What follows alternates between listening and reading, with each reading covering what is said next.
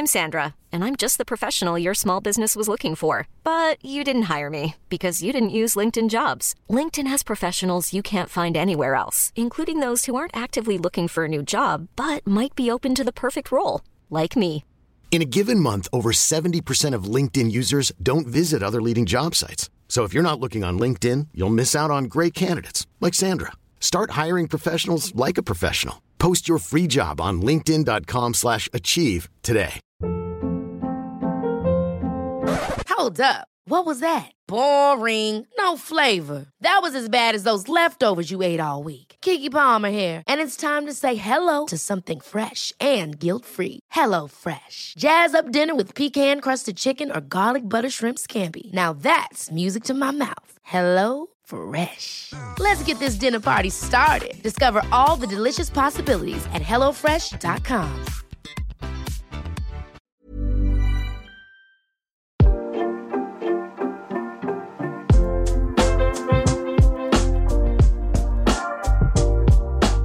We're back again. Here we are, Alex McCarthy's Wrestling Daily here on Wrestle 2.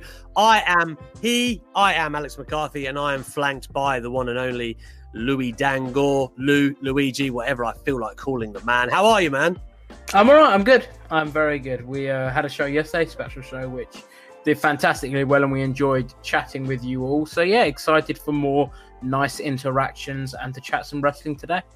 I must say, I've been really loving the interaction with our viewers and our audience in the comments, and to get your super chats in, guys, because we've been really loving digging into some of the hot takes that you've got and some opinions that you've got banging around. So any amount, we promise we'll read them out here on Alex McCarthy's Wrestling Daily. And of course, as Louis mentioned, we had a special post Hell in a Cell show yesterday, and we'll be doing that for Full Gear for AEW as well at the beginning of next month. And Survivor Series, which is remarkably 3 weeks away. We'll be having post shows on the Monday and usually Tuesday, Wednesday, Thursday, Friday, 8 till 9, right here on Wrestle 2. If you missed that, you can get us on podcast form now, Apple, Spotify, Acast, the lot of them. You can grab us and you can never miss a beat. So without further ado, Lou, before I get into the news, I always have to say, please like, share, subscribe, give us a review, do whatever you like, but help some brothers out. Isn't that right, Lou? Yeah, we are painfully close on Wrestle 2 to 30k subscribers. And that's a goal we've got. Painfully close. And we want to get there. So if you're not subscribed, make sure you are. Because although Wrestling Daily, a fantastic show, is on Wrestle 2, that is not the only thing you'll get on this channel. We do clips from the podcast. If you can't watch the whole thing, shorter clips. We've got sort of the funny content that we sometimes don't get to put on the main Wrestle Talk channel goes on here. And honestly, it's a great time. So make sure you're all checking that out and subscribing if you're not already. And of course, I've got my good guy Louis right here beside me tonight. On other nights, it will be tomorrow will be SP3. I can see him in the comments doing his busy work. Much love to you, brother. And Stephanie Chase, of course, coming through on Thursday before Louis rounds off the week again. I just can't shake the guy. He's always there, man. So, yeah, anyway, guys, let's get into the news. And, of course, we're going to touch on Raw as well because that went down last night. And it's fair to say it was a bit of a mixed show. So I'm sure we'll circle back round and get to some of that. But this is the Wrestling Daily. So we need to give you some of those daily reports. And our good friend and Wrestle Talk friend in general, Sean Ross Sapp, he's been at it again with Fightful's Patreon service. And he's reporting that some WWE stars were confused by the finish of the WWE title match and the title change that went down at Hell in a Cell. So, Lou, it's worth noting before I get your opinion on this that Sean will be challenging you and Adam Pearson on Quizzlemania this week. And, of course, you can watch Wrestling Daily leading straight in to Quizzlemania. We've got all your needs, man. Your night's sorted on Wednesday. But tell the people, the fine viewers, what the deal is with this report. Yeah, you and True Heel Heat tomorrow are going to be like the Peter Rosenberg and Jerry Lawler on the pre-show for Quizzlemania. Yeah. What a compliment that is. I mean, not in a cage, maybe, but sure. Yeah.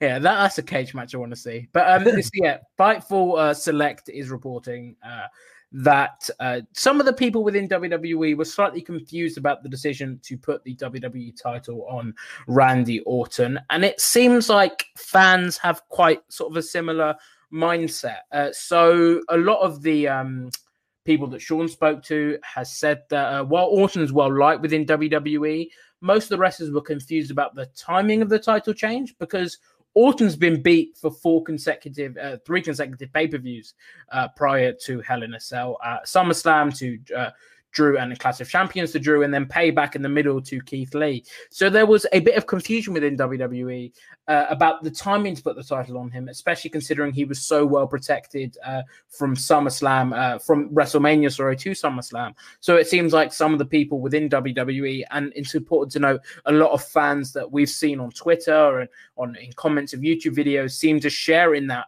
assessment as well. And it's probably something that in hindsight, WWE should have, if they knew they were going to put the title on Randy, I probably wouldn't have had the Keith Lee match in the middle where Keith Lee hasn't really gained anything, and it was just another loss for Randy. So yeah, this is something that, again, coming from Sean, who is on top of everything. And if you guys aren't subscribed to Fightful Select, I definitely would, because it is a fantastic subscription service. So in terms of BSometer, I could 100% see this being factual, because I mean, it's conversations that I think we even had on yesterday's show as well. I wasn't even going to give this the BSometer, but I will, because we do implicitly trust Sean Ross Sapp here. And it's worth saying that, yeah, I mean, it was a bit of a surprise, but really it's not for the talent to debate, is it really? Like, it's kind of just do your job, I guess. But I can understand what they're thinking. And a lot of people have said maybe they didn't want to do Drew and Roman just yet at Survivor Series. There could be some legs there, because we've heard Triple H talk about how he really thinks that could be like a generational matchup. You know, we're talking Austin Rock. He's talking it. I'm not. But, you know, it's worth saying that they do obviously value that matchup highly. So, and rightly so. Both of them have kind of reached a new stratosphere in their careers. So it's worth saying that. But yeah, of course, we trust our good friend Sean Ross. So it's nice to get out of the traps with a truthful report, Lou. Exactly. Now, looking at some more news, I must touch on this because Meiko Satomura is going to be heading to NXT UK, who have just, already signed the fantastic Ben Carter. Not many people would have seen this move coming a while back, but here we are. And Lou, what details have we got on this signing? So it was sort of the early hours of this morning for us in the UK. Tokyo Sports reported that Meiko Satomura is expected to and is likely going to be heading to England within the next month or so to debut for NXT UK as a trainer and a wrestler as well. Tokyo Sports might not be the name that you guys sort of are accustomed to or very much associate with factual news, but in terms of just your wording there made it sound like they're terrible, but I know exactly what you meant. I'm about to say, in terms of Japanese wrestlers, they are probably better than anyone. They reported that Io Shirai was coming to WWE, Kairi Sane was coming to WWE. They reported that Meiko Satomura herself was going to be part of the Mae Young Classic in 2018. So if we want to trust the source for Japanese wrestling, it probably doesn't get much better than Tokyo Sports. So for this one, I think it's probably BSometer green 100% of the way. And it's actually a fantastic get for WWE, and someone that with NXT UK's women's division, which has some great names with Kaylee Ray, and Piper Niven or Viper. It does need some additions, though, because they've lost Rhea Ripley over the last year and they've lost Toni Storm now. So Meiko Satomura will be a fantastic addition to that on screen. And as well, behind the scenes in terms of a trainer's role with someone with vast experience. This is another great get for NXT UK. Listen, Meiko is a fantastic get for WWE full stop, in my opinion. I actually can't believe she's only 40. She's been around forever. I remember her in WCW in the mid-90s, for crying out loud. And of course, it was fantastic to get her in the Mae Young Classic a couple of years ago. I really enjoyed the Mercedes Martinez matchup. And of course, I think Killer Kelly and the other name eludes me who she faced, but I remember the other two matches very well before. Toni Storm, I believe, dealt with her. I think I've even heard Sasha Banks say that she would love to face Meiko. Yeah. So it shows you what a legend that she is. And yes, NXT UK, great get. I don't know how that's. I want to look into this, but I don't know how that's transpired though. Like in terms of, does she have a connection to England? Like, do you know what I mean? Does she live here or have a base here, family here? I don't know. She's done some stuff with Progress, and I was there for the Progress show where she beat Jordan Grace, Impact Wrestling Jordan Grace, to win the Progress Women's title. So I know she isn't sort of a newcomer to. I just mean like in this climate where it's hard to get back and forth. I wonder if. I mean, I don't know, but it seems to indicate, and that she'll be moving here permanently. I know NXT UK are doing the batch taping, so I guess she technically wouldn't have to live here. She could sort of come over, but I mean, we don't know in terms of the semantics, but great get for NXT UK. And I just want to bring up this comment here from Cody K, because it is fantastic. And I agree when talking about this. Let's bring back the Mae Young Classic. It was a fantastic tournament, showcased a lot of great women, was just great to see. So I'd love to see it back within obviously once the pandemic stops, so we can get people coming over from loads of different countries. I know that Triple H has been working to make that happen. He's told me that personally. And of course, I think a lot of where that went wrong, it would have happened this year. But of course, we know why that hasn't. But I know that they were working towards it. I'd spoke to Triple H at one point who said that it had pretty much filled up the brackets. They had the vast majority of people that were going to be a part of it. And of course, things fell apart. What did not fall apart is John Alba checking in with the wrestling. Are we friends with John Alba after he buried us yesterday, saying he wouldn't listen? I did say that he would, he wouldn't tune in, and here he is. So far be it from me to deny that man. Thank you, John. We appreciate all the good work you've been doing, my friend. Yeah. We got our first super chat of the night from Jobber JJ himself. Retribution and The Fiend in branded t-shirts screams money. Nothing gets my slapjack going than brand supremacy with no stakes. Hashtag jam that jam. Thank you very much, Jobber JJ. Where do you want me to start with that? I agree with everything you said. Yeah. Yeah, I mean, you've got me up against the wall with that comment. To be fair, the whole brand supremacy thing, like I think we talked about this yesterday on Twitter, Lou. The qualifiers, they had like people who had literally been on Raw. Everyone. Yeah, it didn't make a lot of sense. Everyone who had a qualifying match wasn't on Raw the night of Survivor Series. The first person to move over was Keith Lee. And after that, no one had moved over since a couple of weeks ago in the draft. That's when everyone moved over. But why? So this is why when I said a couple of days ago I hated the sort of Raw versus SmackDown thing. This is why, because why do they care? They've got no loyalty to Raw. When I think of Jeff Hardy, especially AJ Styles, I think SmackDown. I don't think Raw. Yeah. AJ Styles, the house that AJ Styles built is SmackDown. So why would he care about Raw? It would be nice, and I know Sean was talking about this earlier on Twitter, to get some stakes to the match. What does the winning team perhaps go in a 5-way, a subsequent pay-per-view, maybe TLC, which is the next one, and that person gets the final slot at the Royal Rumble number 30? That'd be cool. Just something like that. And Sean actually did a good example, right? In 2005, I believe it was, or 2004, where they got to run Raw. They were like the GM of Raw for the next few weeks and whatnot, and they made their own matches. That was good. And in 2003, I want to say, obviously we had the stakes because it was Austin and Bischoff, and it was like whoever won, the other one had to go. So it always means more like that, like kind of bragging rights. Like, really, who cares, man? Like literally, like NXT, I get it last year because they had that that desire to be seen as a third brand, not just developmental. Yeah. I kind of understand the narrative there, but yeah, I don't know. And let me just say on Jobber JJ's super chat, which I thoroughly enjoyed, euphemism in Slapjack's name now. Like, am I going to be telling my missus to, I've got a Slapjack going on here? Like, is this where we're going with that? Yeah, thing is, I think he's going to get over because of how stupid. Because of that. Because of how stupid the name is and how stupid the mask is. I think people, once fans are back, they're just going to love it. If they're still even a thing by the time fans are back. No, because it is so bad. I don't know. But it's so bad that it's funny. Who knows? I mean, I know what you're trying to say here. Let me just touch on this comment from Abnev. Alex, you have a very nice voice. That is built for radio, you might say, Abnev. Are you a Rangers or Celtic supporter, I assume? I'm actually neither. I don't know if this will do here. Can we see this, Lou? I don't think I want to see it. It's the Newcastle tattoo, because I am a Newcastle fan, and it says Grandad underneath that, because my family are from there, although my accent doesn't help that, of course, because I'm born down south.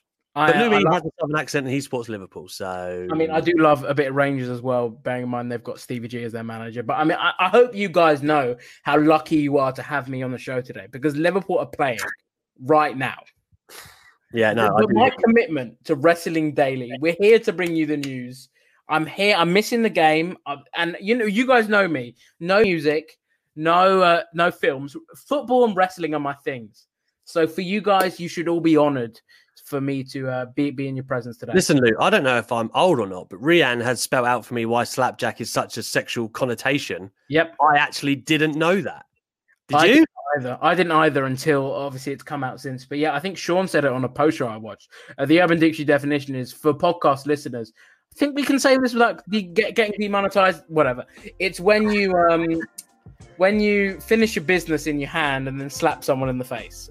Which I can't imagine is a regular occurrence in this day and age, or any age. But never mind. Who knows? Who knows?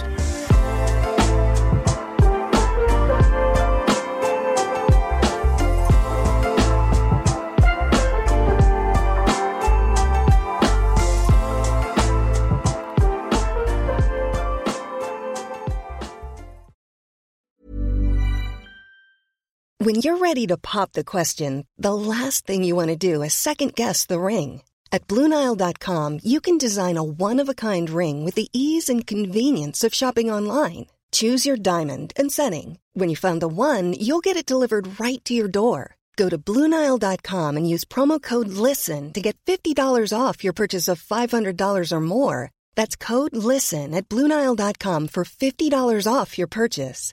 BlueNile.com, code LISTEN. Ever catch yourself eating the same flavorless dinner 3 days in a row? Dreaming of something better? Well, HelloFresh is your guilt-free dream come true, baby. It's me, Keke Palmer. Let's wake up those taste buds with hot, juicy pecan-crusted chicken or garlic butter shrimp scampi. Hello Fresh. Stop dreaming of all the delicious possibilities and dig in at HelloFresh.com. Let's get this dinner party started. Since 2013, Bombas has donated over 100 million socks, underwear, and T-shirts to those facing homelessness. If we counted those on air, this ad would last over 1,157 days. But if we counted the time it takes to make a donation possible, it would take just a few clicks. Because every time you make a purchase, Bombas donates an item to someone who needs it. Go to bombas.com/ACAST and use code ACAST for 20% off your first purchase. That's bombas.com/ACAST, code ACAST.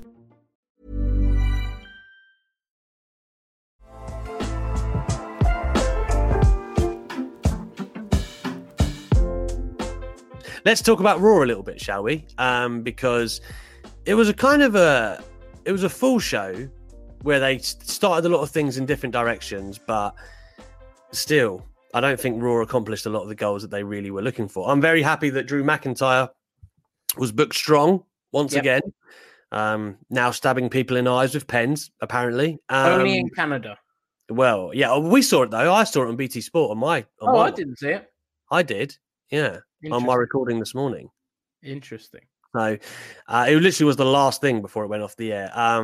But I think it's fair to say, if you actually put Raw side by side, SmackDown and Dynamite, it really isn't in the same ballpark to me at the moment. I thought it was really lazy what they did with the women for the Survivor Series, because then they've got all of these men that they were having qualifying matches for. I thought it was really lazy what they did with the women, just having the four-way for the last spot. I get it, they're not as deep, but they could have made some matches out of that to make them earn it. Especially, maybe you go, okay, Jackson, Baszler are our focal points, and let's fill out the rest. That's maybe what they should have done, Lou. I agree with that. What was your take on the beginning embers of the Survivor Series build? Well, I mean, we've spoken about obviously the qualifying matches and how, obviously for the men's side of it, which I do like people instead of just going, I will be part of the match. There's least stakes of the matches that are happening on Raw, so they have a bit of weight to them. And you have to earn your place, which is good, but I don't know why anyone would earn their place because what do you get for being in the match? No, it's a big Survivor Series match, but there we go. I mean, AJ, Jeff Hardy, a good match, probably would be good if we hadn't seen them feud on SmackDown all summer. But again, great stuff there. Same with Elias and Keith Lee. The match was good, but the distraction finish with Jeff Hardy was very predictable. But again, Keith Lee won, which is great to see, and he'll be in that Survivor Series match a year on from his great stuff with Roman. I'm kind of disappointed Roman's not going to be in the match as well to kind of get that dynamic playing off. But I think with guys like Seth, who he's had a back and forth with, who could be in the match, there's a lot of interesting things that could happen. And then Sheamus and Matt Riddle was, I think the wrong guy won. It was a good match. Very good match. Not very good, but it was good. I just think the wrong guy won for me. I think it was a solid TV match. But I would have liked to see Riddle. I know what you're saying. I think Matt Riddle is going to suffer with the same thing that Lars Sullivan and Velveteen Dream suffer with. Nobody wants to see them do well right now. No one's rooting for them. They're all, and Riddle was still a babyface too. So it's really hard to book that. I think he's up against it for the foreseeable future, unfortunately. Just while I interject, Splats. Hi, I'm new. Hi there, buddy. Welcome to the stream. Thank you very much for giving us a try. So I think when you look at the teams, it's worth parlaying this into a report that we saw a few weeks ago from Dave Meltzer, where he said Lana was being pushed to be a top babyface on Raw. Okay, that's what all the table spots were about. That are still going on to this day, and she ate another one last night. Lana as a top babyface. That's hard for me to swallow. And is it all setting up for Lana to be the last woman standing at Survivor Series? I don't know. I mean, in terms of this report, it's an interesting one because Raw, what they're doing with Lana at the moment is, I know a lot of people have speculated it's punishment for the whole Miro thing. I don't buy into that at all because, I mean, Lana was never booked well. If anything, she's been given more opportunities than she ever has been before. It's not like she was winning world titles and then is getting put in through tables every week. And then if that was happening, I'd be like, all right, there might be some weight to this. But she wasn't booked well to start with. So I don't know. I don't believe it in that report. But in terms of Lana as a babyface, I could see her probably being over, not with, in terms of us, our bubble, who is probably the wrestling bubble that like to see the great technical wrestlers, but in terms of a face for the company, in terms of her brand on social media, she's obviously got a massive following. So I could see why WWE would want to push her, because she would probably bring a lot of eyes from her social media accounts. I know she's big on TikTok, whatever the hell TikTok is, and things like that. So I could see her perhaps bringing over those eyes, and WWE perhaps trying to tap into that, because Lana is and I think a couple of videos on social media over the past couple of weeks, she is obviously trying to learn and trying to improve herself. She's been training with Natty at the moment, which is an exciting prospect because Natty's fantastic. I know she doesn't get enough credit, but I think it's definitely interesting that she's trying to improve. And I think let's give her the benefit of the doubt, see what she can do. In terms of a top babyface for the company, I don't know about that, but I could see her being a very serviceable player in the women's division moving forward. I've got a few problems with it, right?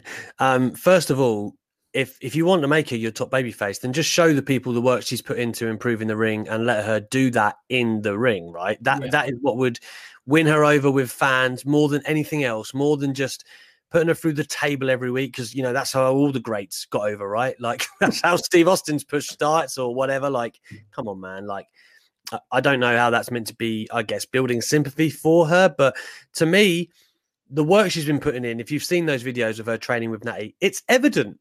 Okay. It's you know, and she has been saying about that for years. If anyone here watches Total Divas, which I don't in earnest, I catch bits here and there, but she has been chipping away at it and steadily trying to improve her in-ring craft. And because of that, I think that's where people could relate to her and say, okay, well, she's really busting balls here to try and be more, do more. That's how you endear her to people. And then when she shows it in the ring, okay, you've got a star. But to try and just say, I don't think it ever works to say this is your baby face with just because WWE go, well, she looks great. She's, or you could take her from, like you said, the TikTok following, social media imprint and go, oh, well, we could use that. It never works. I mean, I'd love to be told I'm wrong if someone can. But anyway, I'll move along the thoughts to Raw right after our second super chat of the night from CM Chris, good friend of the show. Question, Alex Louis. If you could bring back a title for WWE Impact AEW, what would they be and why? Hashtag Jam That Jam. Easy for me. And I'm going to sound like a real Attitude Era nostalgic idiot, but I loved the hardcore title. I thought it was the greatest thing ever. And I mean that in just pure entertainment value. I'm not saying that it was prestigious or it made anyone. It was just fun. It did what it was. Like, it gave people stuff to do. I get it that in this day and age of concussions and things of that nature, it probably becomes harder to do. But it still was a hell of a good time, and it gave a lot of people on the roster something to do. And, between 2000 and 2001, people like The Undertaker, 2002, people like The Undertaker had it. Kane had it. Big Show had it. Like, lots of big stars had it on the way to doing other things or where it was woven into the story they were in. I think the hardcore title has more value than people actually think. But there you go. What about you, Lou? I have two things on that. First thing, when people try and compare the hardcore title to the 24/7 title, I use that Undertaker example. I was like, could you imagine Seth Rollins when he was on Raw winning the 24/7 title? No, you can't compare them. And in terms of a title that I want to bring back, I'm going to be a little bit of a smartass with my answer because, that's me. I think WWE has too many titles. So what I would like to see is them bring back the unified tag titles. Right. And unify the tag divisions, because WWE's tag divisions are across both brands. As a whole, it's a stacked tag division across the two brands. But when you split them, and WWE is currently in the phase of wanting to split every team under the sun. So I think if you unify the belts, and I thought for a moment that's where they were going to go when New Day were drafted over to Raw. Right. I thought that might be the direction, but and sort of a unification match with Street Profits. Obviously, we didn't get that, but I think I'd like to see the unified belts back, and I'd like them to unify the tag titles to make one extended division where the teams can float across both brands and have extended matchups, and that could work well with New Day if they were the champions, and then go on a show with Big E for a bit, maybe have some fun backstage interactions with him. That's what I'd like to see. Okay, I mean, I'm down for that idea. And speaking of ideas, we do have another super chat from Matty. I'm all for Edge and Orton, but it didn't need the title. I really fell for Retribution. A good idea that's been ruined beyond repair, in my opinion. So, a two-parter, Matty. Let me start with the first one. That seems to be what a lot of people believe, that the reason Orton has the title is because Edge will return and then they will finish off their feud for the title, culminating in this magical moment for Edge where he captures the world title after 9 years away. 10 years probably at that point. I'm kind of like, I kind of hate the phrase doesn't need the title, because someone was saying this to me earlier on Twitter that Alexa Bliss doesn't need the Raw title. And they're like, because of their character and whatnot. But sometimes you want the most interesting characters, really, with the best stories to have the title. It doesn't really make a lot of sense to say, oh, they're interesting as they are, leave them. They don't need it. Like, you want the title to be a part of the best stories and the best moments. So I get it's twofold. It works both ways. For me, I don't think that this actually does need the title to tell the story that they're telling, personally. Mm-hmm. So I do agree with you on that notion. I do disagree, though, about Alexa Bliss. I think she'd be a great, different flavor of champion, providing she doesn't work the same way that Bray works. Because if you have an unbeatable champion, you're booking yourself into a corner. Anyway, the second part, yes, I do think Retribution are pretty much dead and buried, and I don't mean buried in the literal wrestling sense. I mean, I just feel like they haven't had a strong start. They don't have any foundations. They're not, beating them means what at this point? Who are they threatening? What are they doing? Like, there's time to save it, but at the same time, I just don't think they've been given any kind of footing. They haven't given any kind of footing to do anything. So they haven't won. Well, I mean, they haven't won, so why do we care? We mentioned this yesterday, but Hurt Business gained less by beating them because we've been given no reason to care. So it's like beating a bunch of enhancement talents because we know Dominik Dijakovic is great, but do the mainstream audience? No. So he's just a big guy that gets beat all the time. Yeah. It doesn't work for me in terms of retribution. You said you don't want to use the term buried in the wrestling sense. And I know I said this yesterday, but Raw confirmed it for me. The booking was so bad. And I mean, what was Mia Yim doing? I don't know, Lou. I really don't. I mean, it was what it was. Like, she was attacked by a demon. She was convulsing. That's the best way I could articulate it. It was bad. It was bad. It was bad. Poor Mia, by the way, because what a wonderful talent she is. Before we move on to our first hot take, we've got a hot take in the form of a super chat, Lou, and that comes from George Yamin. A hot take: Rollins is underrated in the ring, while Omega is overrated. Gonna let that marinate. I think you're half right. I think. So someone was arguing with me the other day when I said Roman Reigns is untouchable right now in terms of his character. He's the best character in wrestling. That's my opinion. Heel Roman, untouchable. Someone was like, no, Kenny Omega is better. No, he's not. His character isn't on fire like Roman is. The cogs are just turning on that. And I do love where it's going, right? But you can't say it's got the same fire and appeal that Roman has right now. I don't think you can say that. In terms of a worker, in-ring talent, I think it's barking mad to say that he's anything less than one of the absolute top best in the world, top 5 maybe in ring today. I know that, you say he hasn't really had a chance to show it in AEW yet. Still probably had the best match this year with Hangman Page and the Bucks. But I do think Rollins doesn't get enough credit. I think a lot of people come down hard on Rollins. Like he could say something on Twitter that if anyone else said, it wouldn't be a problem. But because it's Rollins, everyone's like, oh, like he gets a real hard time. And I know that he's kind of put himself in that position from some past tweets and things of that nature. But you can't tell me he isn't one of the best workers in the world. I've said this for a long time, taken some heat for it at times. But his babyface run in 2018 with the IC title was amazing. And I think he's been on fire again this year. Like his work inside the ropes. I think it's popular to be like, no, New Japan, and don't get me wrong, there are some amazing workers there. New Japan and AEW, they've got the best workers in the world. But trust me, if Rollins was out there in either of those promotions, you'd be, showering that man in praise. Lou, you got any takes? Yeah, if the roles were split and Kenny Omega was in WWE and Seth Rollins was in AEW, in terms of the style of match that they are generally allowed to have, I think we'd be probably in a position where we're saying Seth Rollins is one of the greatest in the world. He is a fantastic worker, some of the stuff he said on Twitter is Marmite. But I mean, he's a fantastic wrestler. He is one of the probably one of the best the company's got right now.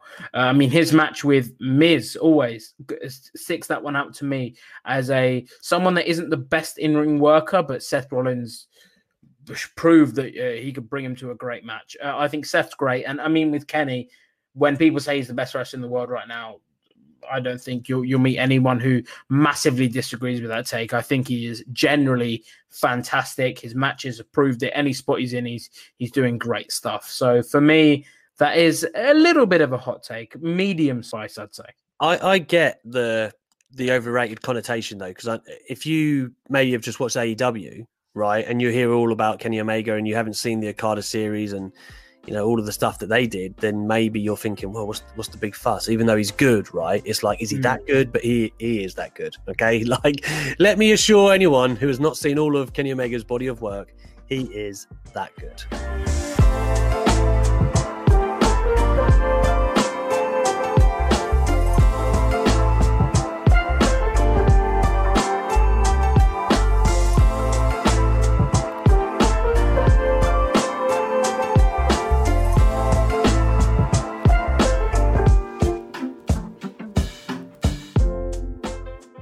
So let's get to our first videoed hot take, Lou, straight out the gate. In fact, we'll start with our own, shall we? Our own Luke Owen. Start with that. Aside from his first year and this past year, Randy Orton has been the most boring WWE main eventer. 15 long years of mediocre to pretty good matches, or sometimes just outright bad matches, endless feuds with John Cena, fine promos. I have never got him. I've absolutely never got Randy Orton as a main event guy. Apart from this last year where I think he's been absolutely terrific. And his first year, all the stuff he did with Mick Foley, thought that was great.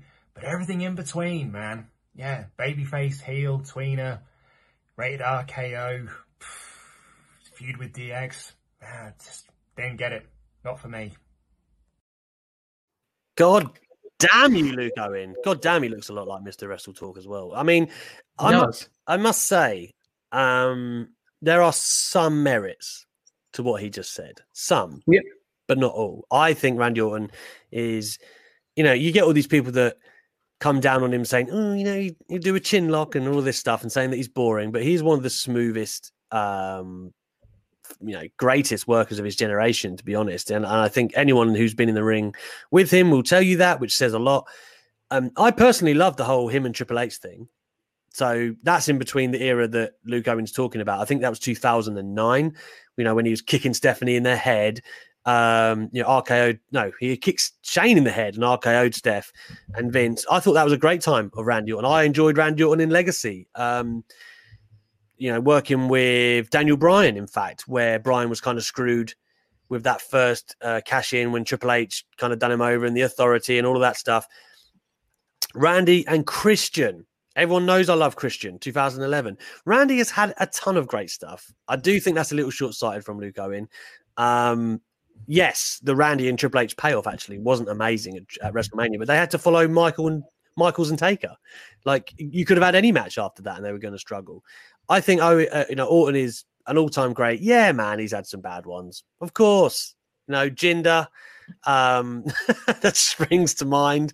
And there's a whole bunch of others that just didn't really click for him, but I don't know if that was ever really his fault. When he's worked with top-tier talent, Randy Orton and Seth Rollins at WrestleMania was fantastic.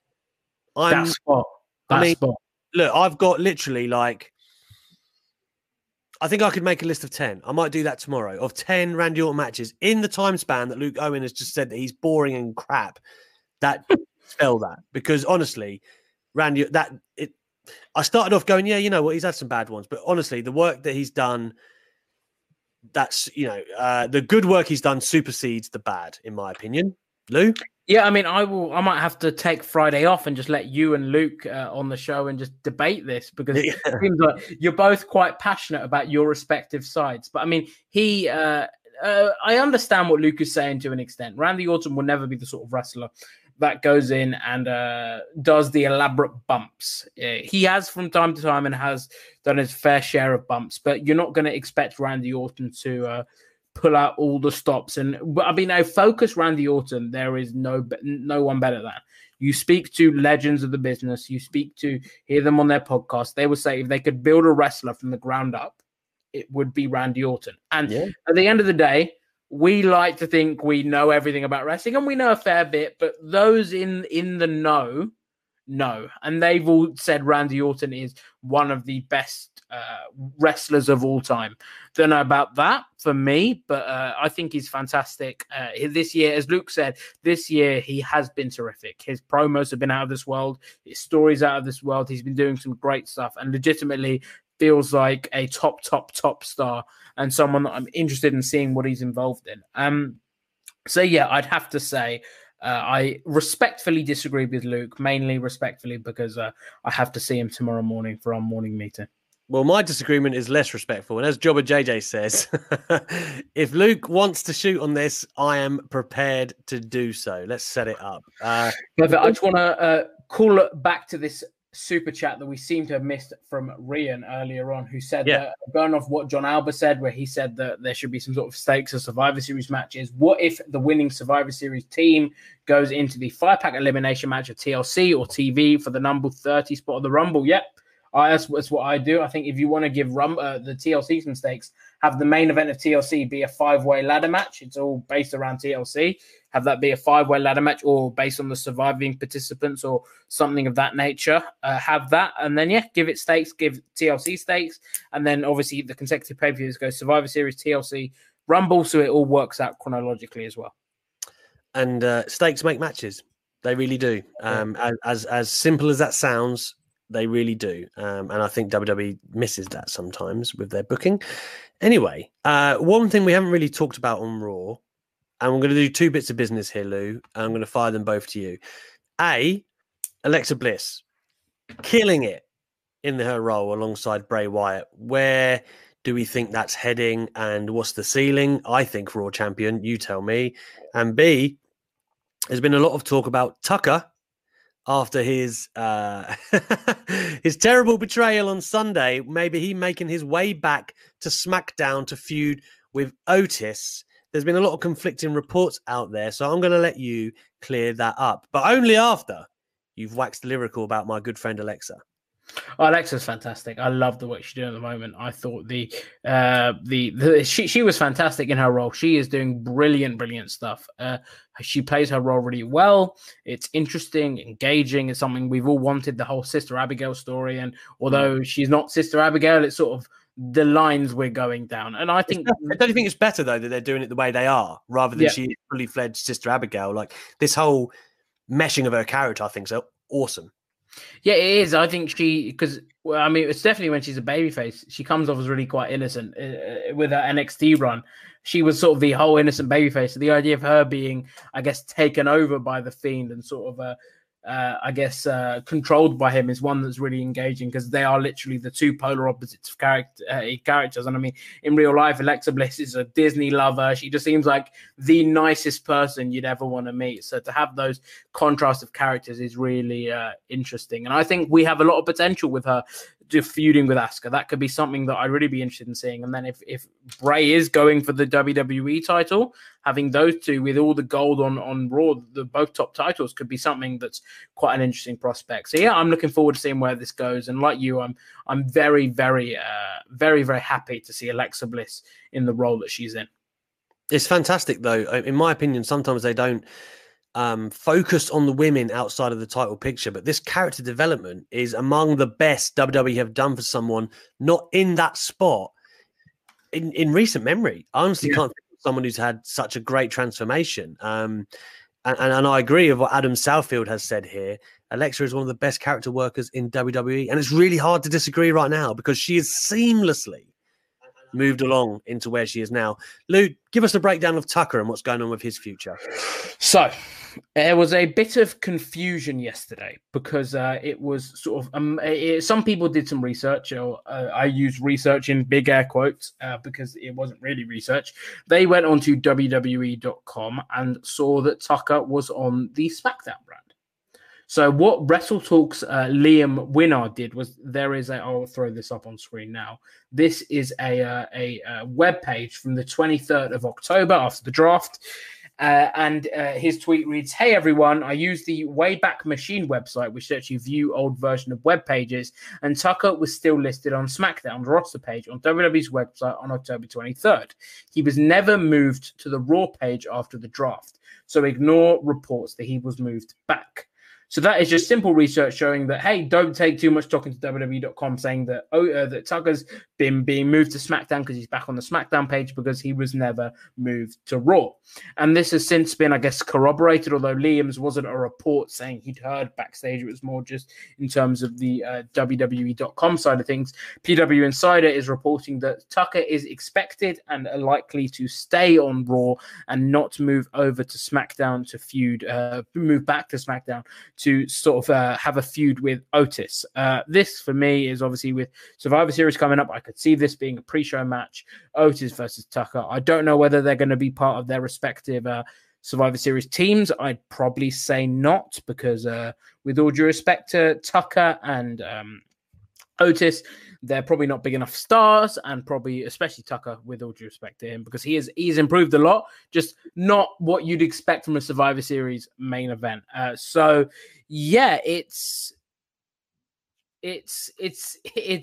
interesting that people will just WWE.com's never change. I would say WWE.com is probably the last thing to change with roster changes. So don't take too much stock into that and sort of say, oh, it's going to be this, it's going to be that, because a lot of the time it's not what it seems, or it's not what's being sort of portrayed on the website.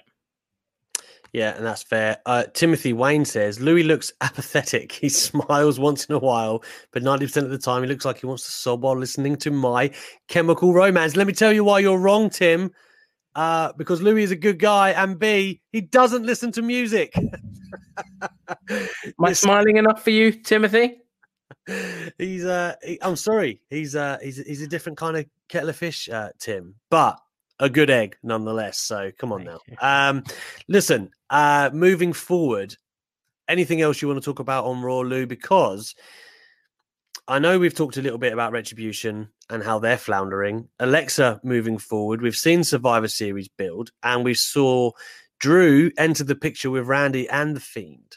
So one would assume The Fiend and Randy is the direction, but Drew seems to be keeping himself in that picture. Let me just say before I get your thoughts on that, we've got New Day, Street Profits. We've got Roman and Orton, which is a bit of a mind-numbing match in a weird way, like two of your top heels kind of taking each other down. It's weird. It's very weird.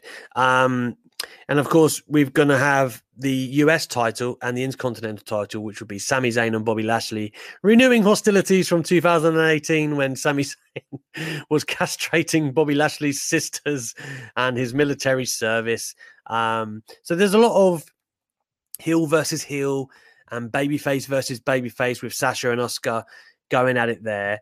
I mean, what do you make of that? Is the dynamic weird, or does that tell you that things are probably going to change in the next 3 weeks?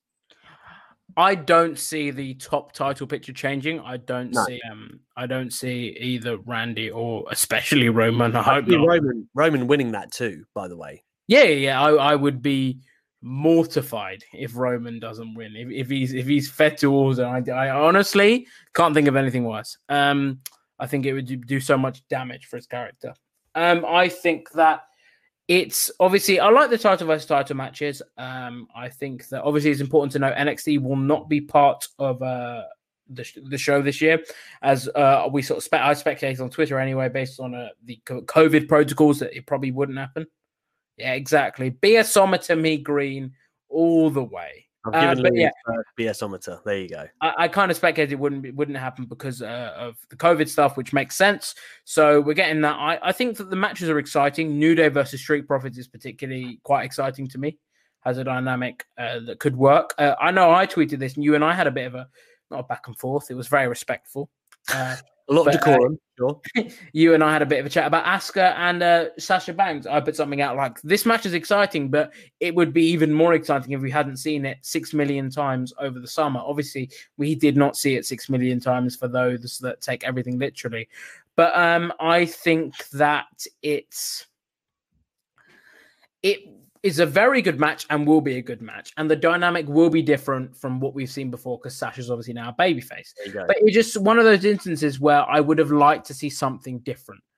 And I know that anything different would have been Bayley. So that wouldn't have been different. Which we got a Clash of Champions. So, right, exactly.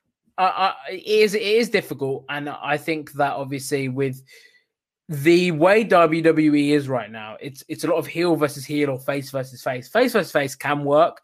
Heel versus heel. I mean, we say that, but at 2 shows ago, 2 Survivor Series ago, we got Daniel Bryan, who had just turned heel, versus Brock Lesnar.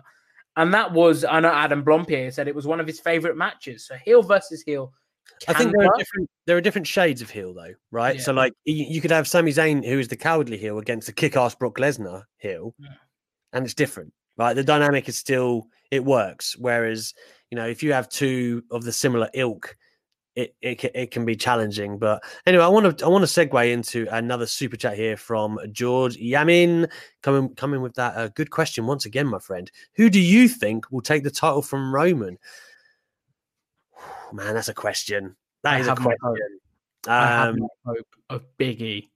Yeah, me too. I do hope it's Big E, and I do think there is room for the New Day and the Bloodline, or whatever they call themselves, the Tribe. Who knows? Next year, I do think that can work. I mean, I think if The Rock is the plan at WrestleMania, which it certainly appears to have been at some stage, if not still is, I don't think The Rock puts him over for starters. And I think Roman keeps rolling. Samoa Joe in the equation. I don't think WWE would put Samoa Joe over Roman as much as I would maybe enjoy seeing Samoa Joe get his time in the sunshine. So Big E's got to be the answer, right? No, I think the answers come from Jobber JJ. Brock Lesnar. But no, I think that Big E when he comes back, by the way. But there you go. Hopefully Big E is the answer, because I think that I didn't know about their plans in terms of, I didn't see it happening until there was that 4-way where the Jay won to earn the spot that Big E was taken out of. And I was like, okay, I think they've obviously taken him out to extend his feud with Sheamus, but have they done it to sow a seed of him wanting to get into the title picture and they're delaying it? I think there's potential. I really think that, I know a lot of times we hear, oh, this star's going to get a big push. I think we are going to see Big E get a big push. And I could see him at least being a challenger for Roman Reigns, if he isn't eventually the man to take the title off him. I know that it would kind of be nice to have it be someone Samoan if he's going along that Samoan dynasty line. So there's only so far they can take that story, though, right? Like, there's only so many of them in the company. Yeah, Nia Jax, she could be the one to take it off him. She could. She's been in the Women's Royal Rumble. She's done it before. But it's interesting, and I think it does leave a lot of possibilities open. Obviously, if he's holding it past WrestleMania, there's the Superstar Shakeup. So it could be Drew. That could be exciting. Could be Drew coming over to SmackDown after the Shakeup. And then them starting a feud. You mentioned earlier, Triple H seems very high on that possibility of those two having a match together. So that could be something that we see sort of later on down the line. So we'll have to see how things go, and how, I guess, the dynamic of WWE changes over the coming weeks and months. Yeah, I must say on that, I hadn't even really thought of the Paul Heyman aspect of Brock Lesnar, but that makes sense, which is alarming / annoying. I could see that happening. Also, don't count out Seth Rollins. He's doing obviously sensational work. They've got the Shield backstory, and I feel like if they move away from the Tribal Chief stuff, that could be the way to go. So I think, I would say Big E is my preferred route, but of course there is Lesnar and Seth probably lurking. But who knows, man? We got another super chat here, and then we need to get into the 2 final hot takes, Lou. So, CM Chris, for me, the title should be, from earlier SC, WWE should bring back the European title, and AEW should have a 6-man tag title in the future. Very interesting you say that, CM Chris, because of course Ring of Honor had a 6-man tag title, and many that are in AEW have held those titles, that being the Elite. So it would be very interesting if they were to kind of rip off that idea and go down that route. And in terms of the European title, Lou, I mean, obviously this is my era, so I was just about to take it off you. But if you have any fond memories, please do. It was actually a show we reviewed, and this isn't a fond memory, I guess it's just a funny one. I think it was Unforgiven 2000 when Al Snow was doing his different gimmicks from all the European countries, and he came out for his match as an Italian and hit a Test over the head with a pizza box, which was just interesting, an interesting dynamic. I think that actually the European title would be an interesting addition to NXT UK if they want to add a mid-card title to their... Wow, yes, good shout. I like that. Someone like a Kid holding that belt, or someone of that ilk. It could be an interesting addition to that roster. Obviously, the European with NXT UK. William Regal to present it, maybe something like that. That'd be cool. Triple H as well, former European champion. You've got the dynamics there. Obviously, William Regal makes more sense being from Europe. But yeah, I think that is obviously exciting. And I think AEW, there's been rumors of a 6-man tag division, and with the amount of teams they've got and the amount of factions they've got, I think it's a no-brainer. And I'd be pretty shocked if we don't see it, because I mean, teams like LAX or Santana Ortiz have sort of not had their fair shot in the tag division just based on how stacked it is. So moving them to the 6-man division with Sammy Guevara or Jake Hager or Chris Jericho or whoever it is could be exciting. Same with the Lucha Bros and Eddie Kingston, or the Butch and the Blade and Eddie Kingston. There's a lot of interesting dynamics that could work there, especially with the Elite as well. So Team Taz, if they make an addition to their sort of group. So yeah, I think there's a lot of exciting additions that could be made if WWE and AEW respectively brought in those titles that CM Chris, was it? I think CM Chris suggested. Let me tell you, I think my favorite Louis fantasy line thus far is the European title in NXT UK. I love that idea. I think that's a fantastic idea. And like you said, A-Kid is a great candidate. You know, Flash Morgan Webster, someone like that, making a run at it. Trent Seven. Man, there's a lot of great guys that can do that. Yeah, I love that idea. And also, like you said, the way that AEW, I have no idea if they are actually doing this, so don't take this as a report or anything, but the fact that they are kind of stacking themselves up with 3-man stables and upwards would lead you to believe that they are perhaps heading in that direction. But I'd probably wait until they had maybe another show, which we've heard a lot about as well, before putting too much stock into that. So let's get on to the last 2 hot takes and see what we've got, what irons we've got in the fire. You wanted a hot take video? I've got a hot take for you. Not very popular. Enzo and Big Cass should be rehired by the WWE and brought back. Enzo was good on the mic. They knew how to pop the crowd. Their music hit. You got a reaction. They were pretty good in the ring. Not perfect, but pretty good. Vince should never have broken them up. Heck, we got Lars Sullivan back. We got Velveteen Dream with controversy. And we got Matt Riddle with controversy. So we could bring back Enzo and Big Cass. There's your hot take. Carol, what are you talking about, woman? I like aspects of this. I agree that they should. I'll let you take the lead here. Go on. I agree they should never have been broken up. I think that they actually weren't given a fair shot in the tag division, and should have had a run with the tag titles in either NXT or the main roster. I think that was a mistake. They are tailor-made for the main roster. There, as Carol says, they got reaction in the crowd. You cannot deny that, and they were better as a tag team than the I guess some of their than them individually. The issue with it comes obviously with the added controversy. Not even controversy, that I think a lot has been reported that both are a touch perhaps not difficult to deal with, but difficult to deal with backstage, and there have been copious reports of that. I believe Cass is thankfully, I believe, doing better from what we have heard. But I think it is one that I could, and there are even reports of it. I think you'll probably know more than this. Wasn't it actually? There was reported that though they were considering bringing them back to NXT, and didn't you ask Triple H about it? I'll get onto this in a second, Lou. Please continue. I'm locked and loaded.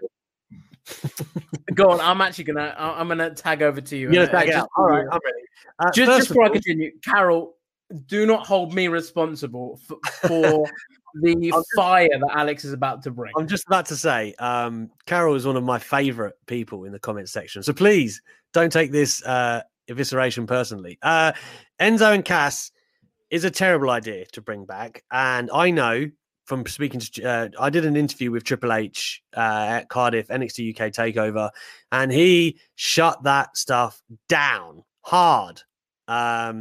You know, I'm not trying to, everyone says I'm shooting on everyone today. I want to give rubs, not shoots.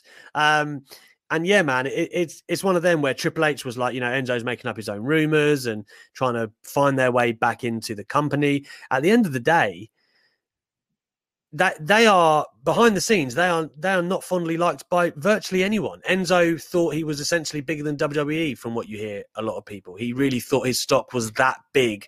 You know, he didn't want to.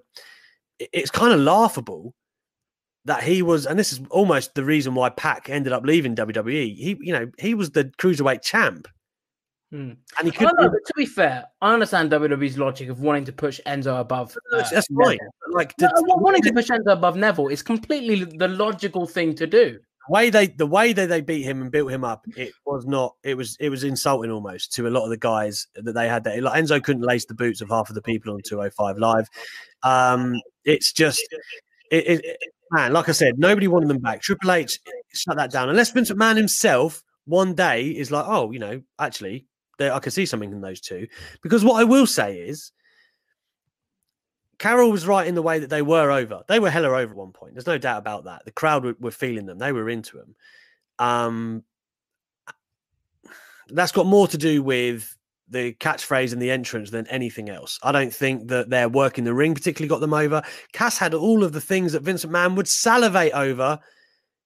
And, there's a lot of reasons behind the scenes of why that didn't work out. And I won't go into those, but a lot of personal relationships, of course, particularly on Cass's side, that did not work out. So, in fact, Fightful have dropped in here, Lou, our good friend SRS. Enzo and Cass and Ring of Honor's handling almost completely ruined the company's relationship with New Japan Wrestling. That situation, I guess Enzo turning up at, I think it was a Survivor Series show in the crowd, being a clown, frankly, that will have made any potential return considerably less likely, because I'm presume a lot of bridges have been burned, and a lot of.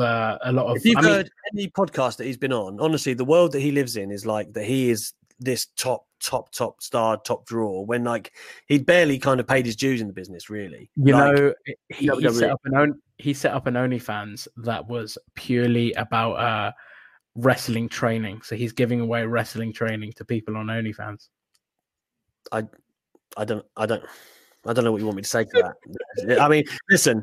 Wait, are you not subscribed? They weren't as good as they thought they were, which is half the problem. Their stock in the company was never as high as they actually envisioned themselves, and they weren't cooperative behind the scenes. They were problems. Okay, it's a bad mix. If you are going to be a problem like Shawn Michaels in the 90s, you better be really, really good, and and better have a body of work that stands up to that. They had neither.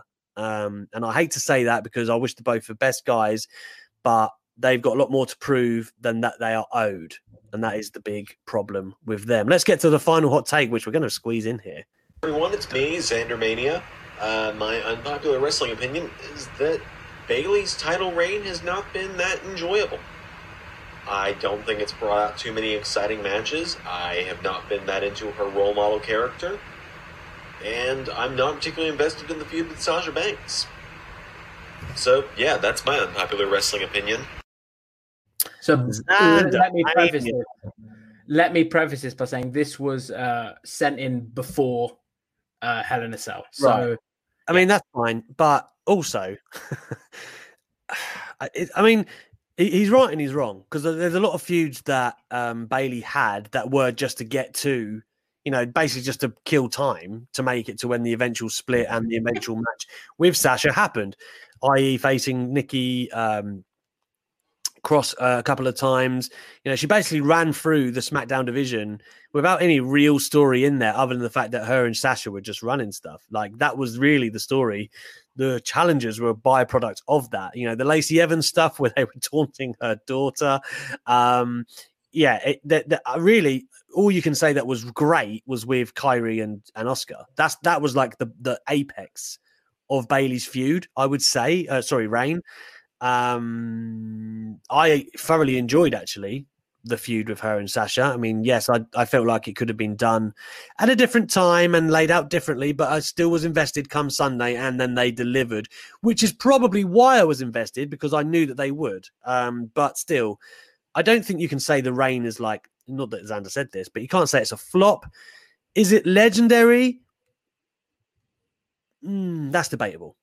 Let's not forget, she held the title really since May 2019. She had that 1 month, 1 week where she wasn't. Very by Brendan, by the way, just to preface. Yeah, no. I was going to say the same thing. She has had great matches. Her match with Sasha Banks will go down as one of the best women's matches in history. I know this super chat this hot take was sent in before then, so I'll actually message Xander and see if his opinion has changed after that. And I'll let you guys know on Friday when I'm on. But it's an interesting take. It's one that I don't necessarily agree with. I think she was the MVP, her and Sasha Banks, of the pandemic era. They got themselves over massively. Yeah, cocaine is a hell of a drug. Every time Uptown Avondale, up every time. I just saved it for when Louis started talking, but yeah. Anyway, it is going to be interesting how she reacts to this loss. Whether I know it's been speculated and by just people online, no reports, nothing, that she might be taking some time off. Perhaps, who knows? I'm not sure whether I believe that or not, but it'll be interesting to see how this loss and how she develops her character from there, and what we see coming out of it. But yeah, we'll hopefully see how things go. And I just want to pull this up from Timothy, because he said it a few times. I know you were joking about the whole smile thing. I have a gorgeous smile, and no one could think otherwise. So no worries about that at all. Oh, we knew. We're not precious. Don't worry. But no, I do agree a lot on what you just said about Bayley. I felt like the beginning of her reign was kind of establishing the character, right? Where now I think she's really comfortable in that skin, and she's a sensational heel. So the early embers are kind of remembered for that. But she really grew into it, man. It was a great reign. Yeah, I don't know if it was amazing, and I don't know if it was poor. It was good. It was good. And it led to some great stuff, so I'm happy with it. Anyway, speaking of great stuff, you guys in the comments, you lovely viewers have been great. Once again, thank you very much for tuning in to another edition of Alex McCarthy's Wrestling Daily. We've had cameos from John Alba, SRS on his Fightful burner. We've got all kinds of stuff happening here tonight, and I've been very grateful for the hot takes that we've received via the super chats and the video entries, which you can always get by sending to that guy, Louis. Get my angles all wrong here. So thank you once again. You can catch up with this show on the podcast form, Apple, Spotify, all podcast outlets if you want to catch up with the Wrestling Daily. And of course, like, share, and subscribe to Wrestle 2, because it's so painfully close to 30,000 of you lovely subscribers. So once again, thank you so much, guys. And I'll be back tomorrow with the man himself who has seen every wrestling match ever, SP3. Louis, thanks for being here, brother. See you. Okay. I'm off. Second half started. I'm off. All right. Yeah, you're half off. You want to see what Liverpool's up to. All right. Thank you very much, guys, and we'll be back.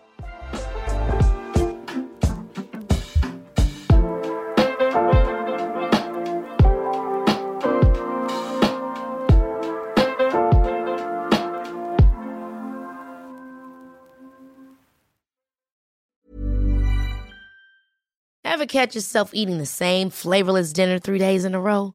Dreaming of something better? Well, HelloFresh is your guilt-free dream come true, baby. It's me, Keke Palmer. Let's wake up those taste buds with hot, juicy pecan-crusted chicken or garlic butter shrimp scampi. Hello Fresh. Stop dreaming of all the delicious possibilities and dig in at HelloFresh.com. Let's get this dinner party started. Hey, it's Paige DeSorbo from Giggly Squad. High quality fashion without the price tag. Say hello to Quince. I'm snagging high-end essentials like cozy cashmere sweaters, sleek leather jackets, fine jewelry, and so much more. With Quince being 50 to 80% less than similar brands. And they partner with factories that prioritize safe, ethical, and responsible manufacturing. I love that. Luxury quality within reach. Go to quince.com/style to get free shipping and 365-day returns on your next order. Quince.com/style.